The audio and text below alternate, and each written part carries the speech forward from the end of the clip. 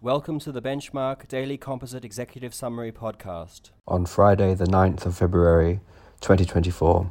Melbourne Bone and Joint Clinic Proprietary Limited and Registrar of Trademarks, Federal Court of Australia. The mark Melbourne Bone and Joint Clinic was not to any extent inherently adapted to distinguish the designated services from the services of other persons. M&S Investments New South Wales Proprietary Limited and Affordable Demolitions and Excavations Proprietary Limited, Court of Appeal of New South Wales.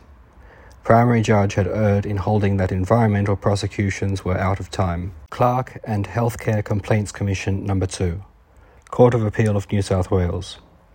New South Wales Civil and Administrative Tribunal had not erred by cancelling the appellant's registration as a nurse, where the appellant suffered mental illness but had no insight into her condition. Katsoulis and Kritikakis, Katsoulis and Apostolatus. Supreme Court of New South Wales.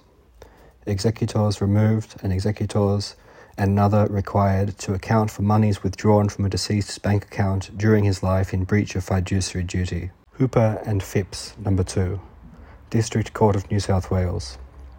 District Court rejected the suggestion that trial by jury in defamation actions is out of date in the modern world. Chang and Peng, Supreme Court of South Australia.